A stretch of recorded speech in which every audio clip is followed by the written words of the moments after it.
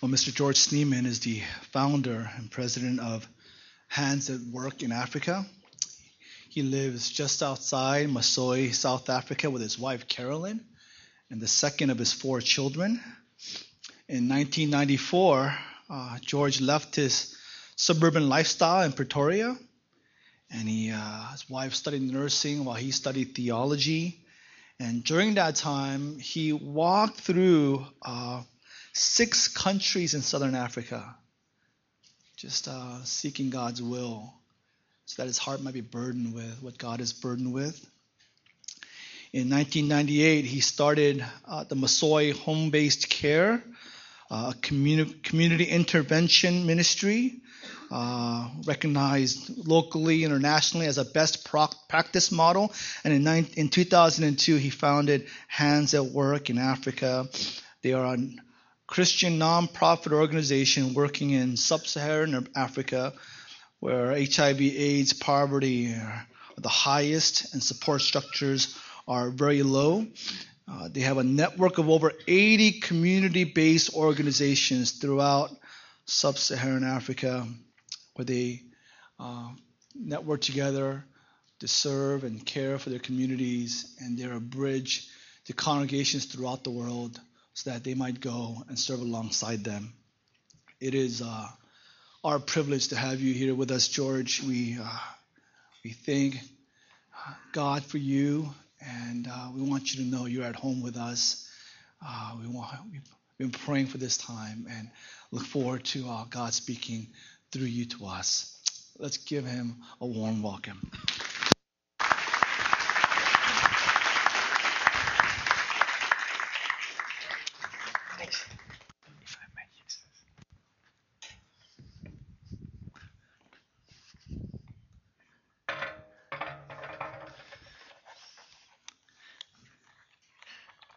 Good morning. I'm glad you understood that. It encourages me. We need to trust God that you will understand my accent this morning. And if you don't, just go like this anyway. Make me feel better. What a wonderful privilege to be here. Thank you, Pastor James and the elders. And of course, Kenny and Hannah. It's been so special to hear Hannah speaking this morning. I thought Kenny can be glad he didn't have to share after her. That would have been one tough act to follow. I feel intimidated to be here after her. And also Stephen, my friend, who's picked me up yesterday, and I stayed with him last night, and that was very special. It's the first time I've come to LA. I've been trying to stay away here as long as I could.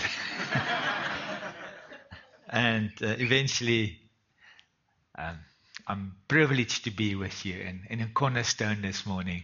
I bring you very warm greetings out of Africa. Many people are praying for us right now as I'm speaking, trusting God to deeply touch your hearts for the things that we firmly believe is deep in burning in his heart at this very moment. As he's looking for sons and daughters to live out this amazing grace that we sang about so beautifully this morning. I will just take literally 1 or 2 minutes just to quickly say something about Hands at Work. We maybe started in a negative way to say we do not see ourselves as an organization. We hate the word organization. We run away from it. We're scared of it because I think it brings so much death. But we're deeply relational. And we are living in a community or communities in Africa. We are from many different cultures coming together, most probably at any one time at least 15 nationalities. 15, I beg your pardon. And we say our testimony is not in reaching the children, even though we're deeply passionate about it. We spent all our time, talent, and treasures to do that. But our testimony is that we can live together in a community, in a culture that's higher than ourselves, our own culture. We believe that the kingdom culture, the culture of servanthood, the culture of regarding others higher than yourself, where a Nigerian, a Mozambican, and an American and an Australian can live together in one place, and we can say we will serve one another. That's our testimony. And so we take very serious when God said, pray like this, when Jesus taught us, and he said, let your kingdom come on earth as it is in heaven. And we don't think Jesus would have asked us to pray that if he didn't want us to display that. And so that's really our testimony. When people come and visit them, we want them to see just broken vessels, just ordinary people that took that huge step to say, we're desperately hungry for a new culture, the kingdom culture, to be servants of Christ. But we spend every moment of every day that we have in our work to reach out and we set a target to reach 100,000 children that today have got no hope. Children that do not have choices to make decisions. And that's because of circumstances like AIDS, war, poverty, or a combination of that. And we only work in completely dysfunctional communities. It's communities where people don't have choices to make. We only work through the local churches. We would challenge the churches. We would call them together and give them a biblical mandate on what Pastor James spoke this morning so clearly. Righteousness and justice is not righteousness and justice of two different things. In Psalm 89, it says, the throne of God is established on righteousness and justice. And righteousness is our relationship with God. That's a vertical relationship. And justice is our relationship with our neighbor. And it's vertical and horizontal. And together it makes the cross to be Christ-like. And you cannot have the one without the other. It's not as you can say, and John Piper, I was privileged to have been in that session. And I can tell you the tears were coming down his eyes when he spoke like that. He said, you cannot, I urge you, you cannot separate it. If you separate it, you take some of God's heart and you put it one side and you say, I'm not going to display that. We cannot do it for a moment longer. We've got to live out the heart of Christ. And I believe that's what they want to do in Hands. We only work through the churches. But then we invite the church outside Africa to come in and to be part of that. But to come in as servants, to come in like Hannah so clearly explained, just to be a mother, just to be whoever you are. And that child receiving that love, that touch, that impact, to bring Christ through that. That's what Hands at Work is all about. And years and years ago, I have discovered, when I did this walk through Africa, I've discovered two things. I've discovered that Africa is dying physically. We are dying. We've got 180,000 new orphans every month. Children with names who've buried their parents. I recently in Malawi, I walked into a village in a hut, and I went into the hut as 3 boys just buried their last parent. And the eldest boy was 15. And they came into the hut maybe 2 minutes before me. And as I walked in and I stood in that hut, somebody explained to me they just buried their last parent. And I stood there, and the mere devastation of what took place and them standing there, it was like they were bomb shocked. They just stood there. And I just stood in a circle with them. And I just experienced for a moment that incredible, God, what now? The boy's 15. The youngest one was about 5. As an adult man, as I stood in that hut, I was overwhelmed by just the thinking about tomorrow morning. Those 3 boys are going to wake up, and a guy of 15 is going to head up that house. He's got to find food. He's got to protect. He's got to keep the fire burning. I was so overwhelmed. But I wasn't just overwhelmed by what I saw there. I was overwhelmed by what this means to me as a follower of Christ. My crisis was more about me and my faith than it actually was about that hut. My crisis was, is God's word true? Where God said, I've sent Christ to bring life and life in abundance. Does it matter to that orphans in Malawi that just buried their father? And how does it fit into our thinking back here in LA? And so we realize that Africa is dying physically. But as I many years ago walked through Africa and I met these people and I stayed in the villages, it significantly changed my life. I need to say to you, I studied theology for many years. I found Christ in the shacks in Africa. I found Christ meeting people dying who couldn't read or write. I found Christ in grandmothers sitting and staring at the sun, singing worship songs the whole day. I found Christ when I met Josephine one day. I was just walking up a hill. It was a very, very hot day. For us, hot is super hot, okay? I mean, where I come from, 9 o'clock this morning, it was 38 degrees Celsius. That was still the cool part of the day. And I walked up this hill, and, you know, we don't have running water. We don't have electricity. We don't have government grants. Those things don't exist, guys. They don't exist. And on top of the hill was a water point. That's where people walk to go and find water. They will stand for hours waiting for water there. That day, as I went there to go and find water just to throw it over my face, I met Josephine. She was about 22, 23 years old. And she had this huge container of water that she was going to carry back to her shack. And she had a baby on her back screaming in the heat of the day. And Josephine was trying to pick up this water, which normally any African girl can pick up like that. But she couldn't. I could just see how she struggled. She was coughing and she was skin and bone. And I walked up to her and I said, "Can I carry your water for you?"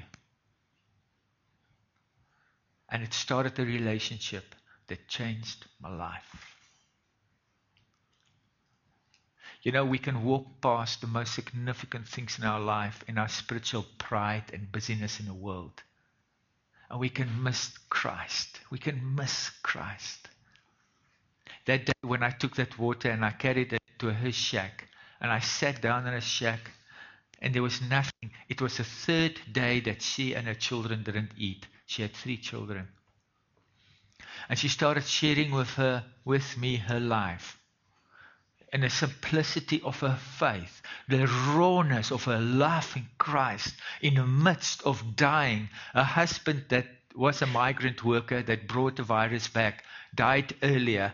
You know, men normally just curl up and die. Soft. They cough twice and they're dead. It's the truth, you know. Women hang in there because of their children. They just hang in. They refuse to die. I've been with so many women where I say to them, "I will look after your children. You can go." They're incredible. And there I sit with Josephine, and they haven't eaten. Josephine was shaking of hunger. And I would go there in the months to follow. I would go there whenever I could. Just take something, food, blankets. But you know what? I was even selfish in my reasons. Because when I went there and I would sit in the shack with Josephine, I would just sit close to her, staring at her and sucking up Christ. Christ was evident. He was tangible in the times that I was with Josephine. I want to tell you in Matthew 25 when it say, whatever you do to the least of these, you do unto me. There's a much deeper mystery and reality around that than any of us can grasp and understand. I want to tell you that there's been so many times that I met people like Josephine where I sit with them in the shack and I see Christ. I see Him. He is truly hidden in those people. We've tried our best to look after Josephine and her family. And I remember the day that I walked in a village. I was busy going somewhere else. And somebody just shouted at me. Hey, they call me Sipho in Africa. They say, "Hey, Sipho, have you heard Josephine died last night?" You know, it was like I lost a sister. It was for months that I wrestled and struggled. That Josephine died at 24. Way too young. Way too soon. But I didn't just weep for her death. I wept for me, losing somebody that introduced me to Jesus in a way where I've never experienced him before. Her baby at that stage, her name was Tlantla, non-Tlantla, which means lucky. Well, there was nothing lucky about that child. She was desperately ill. She's just lost her mother. And Carolyn, my wife, and I took her to a clinic day after day, fighting for her life. We left her with her grandmother, who already had 5 other orphans. And slowly, step by step, Don Tlantla and her family tried to put their lives together. I will never forget one Christmas morning, just before I went to church, I ran into the village and I went to go and visit Don Tlantla and her grandmother and other orphans. And they were in this kitchen and they had a huge coal stove. And as I walked in, they were just taking out their biscuits for Christmas. Just simple dough little biscuits. But the whole family sat around the table. So much expectation, so much joy. In the midst of all their pain, they could hold on to small things in life. You see, we've got so much stuff, that we lose Christ in all of that. That's why we only want to talk about him. It's so cheap, to only want to talk. I want to tell you about Jesus. He's the way, the truth, and the life. And I want you to be safe. And that's all good. But then we want to get out of it. Because God forbid we get involved. You see, that's why righteousness and justice goes together. Where God said, but you will love your neighbor. You'll get involved in their pain and their hunger and their hurt. Because it's not just good for them.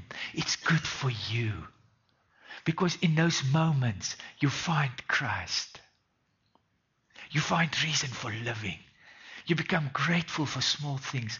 I can't stand in a hot shower. This morning I showered at 6 o'clock in Stephen's house. And I had to turn my volume down the whole time.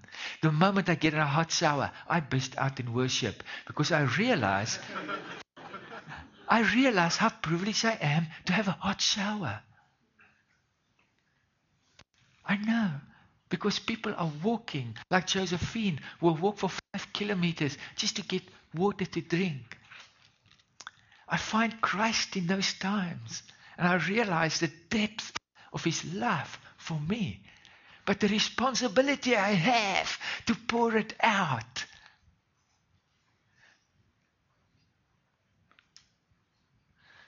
So Tlantla, I was on Christmas morning, sitting around the table with him, enjoying that simple little dough cookies, just giving praise to God that he gave us his son. For unto us a son is given, a child is born, prophesied 800 years before his birth, to the day. Oh, what a glorious Christmas morning I had in that family of pain and hurt. I went from there to my church, an affluent church, maybe very much like this one. And I need to tell you, it was kind of empty for me there. Because it was just all about me and my stuff and what I need. So, we want to break that. We want the church outside Africa to receive this. So as Africa is dying physically, may I dare to say this morning that North America is dying spiritually. We lose 30,000 kids a day. Can you imagine that? A day. 30,000. They say by far the majority of them could have been saved for less than $1. $1. But the dollar is not available, so they'll die. I think that's criminal. I think it's antichrist. I think that's a blemish on us as a church. Season where we are wealthier than any generation in mankind. But I think you are most probably also losing 30,000 people a day spiritually. And I found that when those two worlds collide, when this world who comes to serve physically, to get involved and just to do something, when they meet the Josephines, when they meet those orphans, when they meet Nontlantla, it's not just them giving physical support, but it is them receiving spiritual life. It is when the two comes together that John 10:10 burst out and become real, and there's life and life in abundance. And suddenly Hannah and her team will come back and everything will be new. Everything will be new. And they discovered how grateful they need to be and how deep and real God is. And when last did you really trust God for something? When last did you have no option but to say, God, if you do not come through today, we die. That's real in Africa. That's real every day.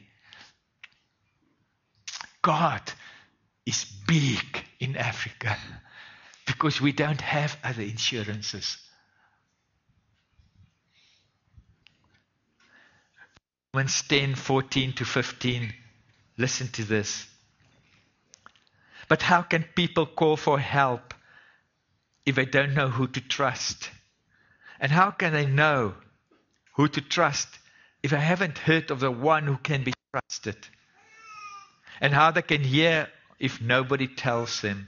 And how is anyone going to tell them unless someone is sent to them? That's why Scripture exclaims, a sight that takes your breath away. Grand processions of people telling all the good things of God. I met Lucky when he was 7 years old. Lucky was what they call a long-term survivor.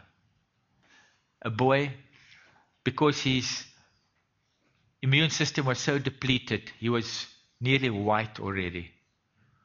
I met him when I went to go and visit his grandmother, who had just a horde of orphans. And Lucky just sat under a tree there staring at me.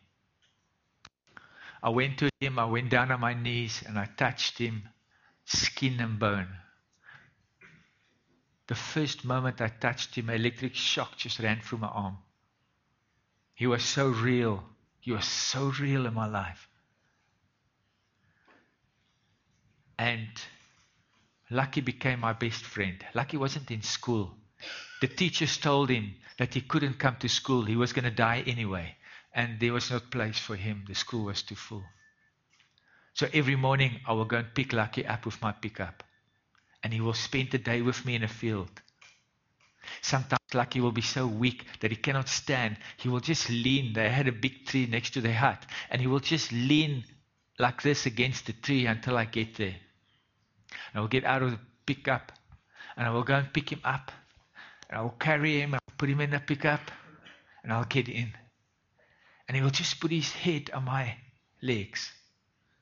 And then for a moment, we will make eye contact. And he will just stare at me. And it's such a deep love. Just a depth of Christ. That moment. And then I will work and Lucky will go with me wherever I go. Lucky stayed in my house the month before he died. He will sleep in a mattress next to mine. At night, I will hear how he suffers.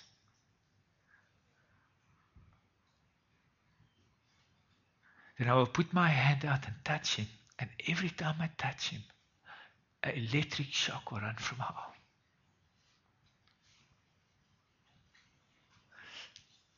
You know, he became part of our family. He will do everything I do.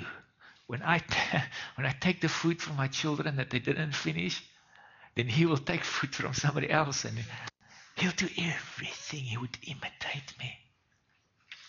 You know, just before he died, he took me to his eldest brother, his older brother, and he went to him as if he knew he was going to die. He said to me, he called me White Father.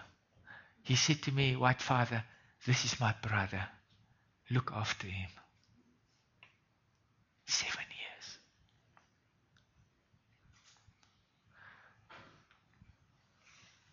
You see, I never preached Christ to him by verses. I preached Christ to him with my life. And he gave me so much of Christ. He died to the day, 3 years after his mother. And you know, that funeral in the community was huge. Lucky was the last one that was left of his family, of this specific mother. And that morning at the funeral, I held the funeral, and everybody, it was like the father was burying his son. And the whole community came together. And Christ was there. People were encouraging each other. They were praying. They were saying, we can look after each other. We can do it. Let's stand. And Lucky's life was a huge testimony of God's love. This is the world today that you are living in. That's beautiful feet. God say, my dream is that people that follow me in their hearts will have beautiful feet. And they will go to places to touch, to allow the pain to cut deep in them, to allow it to happen, to be the salt and the earth of the light. I've called them to be the salt and the light. Then that mystery of God came from heaven to earth to bring you the good news. You were all luckies, completely depleted in your immune system, no hope. And somebody burst into your life. I hope, if you don't have that assurance of salvation, maybe today should be your day. But you know, if you understand that, if you really, really understand what Christ has done, you will be compelled to do that. Suddenly I read the scripture, and chapter after chapter after chapter, I read, Jesus saw the multitudes and he had compassion. Jesus saw the widow and he had compassion. Jesus saw and he had compassion. Compassion. Compassion is a hallmark of the follower of Christ. It's not Auntie Susie making soup on a Wednesday night. If you do not have compassion, I question your salvation. If God's heart is pumping in your rib cage, you will be broken for this world. More than you'll be concerned about buying the next gadget. So when you go to Africa, you discover actually that with all your gadgets, you are naked and desperately poor. And you need Christ more than Josephine, who hasn't eaten for 3 days. Because in all the stuff that you have, you are so poor. So God has called us. In John 3:16, I say, for God so loved the world that He gave His only begotten Son, so that you and I this morning can have salvation assurance. But 1 John 3:16 say, now that you know the truth, you ought to lay your lives down for your brother and your sister. How can you say to someone that you love God and you see your brother in need, you do nothing? 1 John, the disciple who was beloved, said, you're a liar. It's not possible. John say in 1 John 3:17 and 18, he said, therefore, not in word, but in deed, let us laugh. Let us laugh, because God has showed us what love was. This morning, I want to challenge us. I met Dolly. She's already buried 2 of her children by the time I met her. She was merely 25. She was dying. I spent 6 months with her before she died. About 3 weeks before she died, her last child died.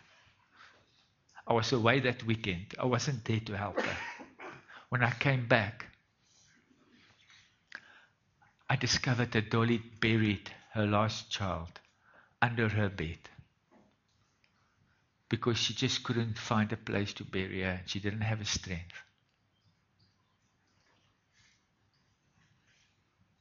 And me and Dolly took the child.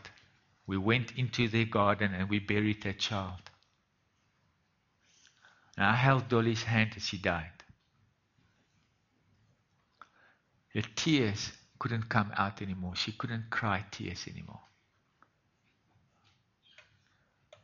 But one of the last things that she said to me, he said, I know that there's a God who loves me. And it's because people got involved in Dolly's life. Dolly's mother is like a mother to me. She's lost 7 children. And I go to her whenever I can, but especially on a Christmas morning. Carolyn and I will go there every Christmas morning. And we'll take gifts to her. And we'll sit with Dolly in her house. And then we will remember all 7 of her children. She was remained alone. But Dolly's mother spends her life looking after other people who are busy losing their children. Can you imagine walking with people like that in the streets? I call them diamonds in the dust. The whole of creation is groaning as it's waiting for God to reveal His sons and His daughters. To walk this earth, to bring life, to show that Christ cares. Who is Christ? He is the Alpha and the Omega. He's the beginning and the end, the first and the last, the final Amen. He's the breath of life. Christ, our Creator, our Deliverer, our everlasting Father. He is God. He's the Good Shepherd, the High Priest, the Holy One, the image of the invisible God. He's a King of Kings and the Lord of Lords, majestic and mighty, and no one compares to Him. The only begotten Son of the Father, full of grace and truth. He's the power of God, the resurrection and the life, the supreme sacrifice, the way, the truth, and the life, the very Word of God made flesh. What an awesome privilege to know Him. And the few moments that we have in this world to live Him. May I close with a challenge. Anthropologists will tell us that they look at ancient tribes and then how they find their God that they want to worship is that they will worship animals that symbolize their own traits and values. They will find an animal that represents what they want and they start worshiping that. George Bernard Shaw said, God created us in His image. And then we returned Him the favor. And I want to leave that with you. We've got a right to reject Christ. He gave us that right. It's amazing. He said, choose life. But we do not have the right to turn Christ into a middle-class American. Because then when we worship, we actually and we do not worship God. God is who I read He is. He is the mighty one.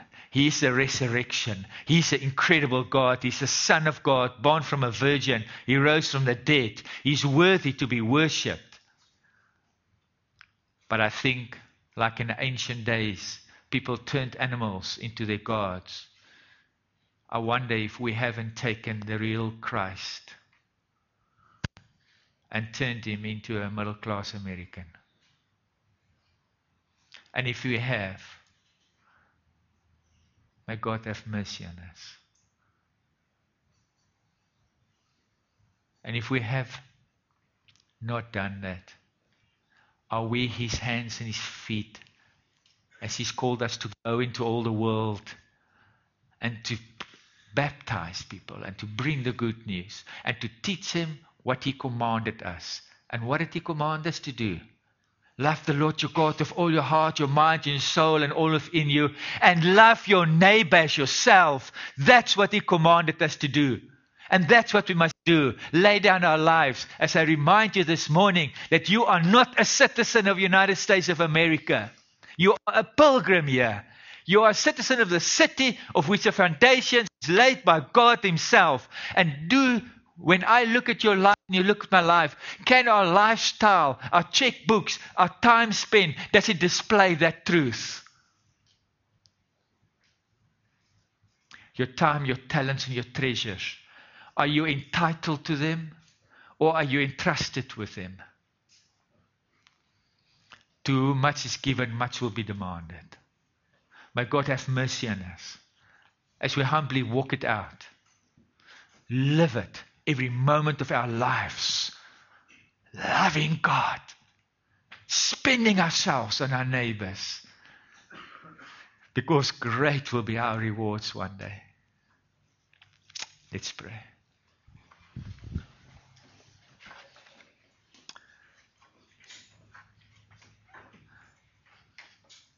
Father, you gave it all to us. You gave your only Son. You loved us and you gave. And you said if we understood that, we will follow in your footsteps. We will be like your Son. Each one of us have been adopted as orphans. You have adopted us into your family. Your family business is a business of adoption, reconciling men to God and men to men. I pray that your message will burn so deep in our bones today, that you will tattoo it deep in our spirits forever. And if we are lovers of the world, Lord, lovers of the things of the world, today I pray that we will draw strong lines, that we will know that those things will kill us. It will destroy our children's inheritance in you. That we will not store up for ourselves things that can rust and be robbed, but that we will store up for ourselves things with eternal value as we spend ourselves to reach out to those with no hope, to display Christ. And the world will be stunned to silence when the sons and the daughters of the living God take their rightful places and our feet become beautiful feet. How great is our God. How great is our God. We want to live every minute, Lord, to your glory. In Jesus' name. Amen.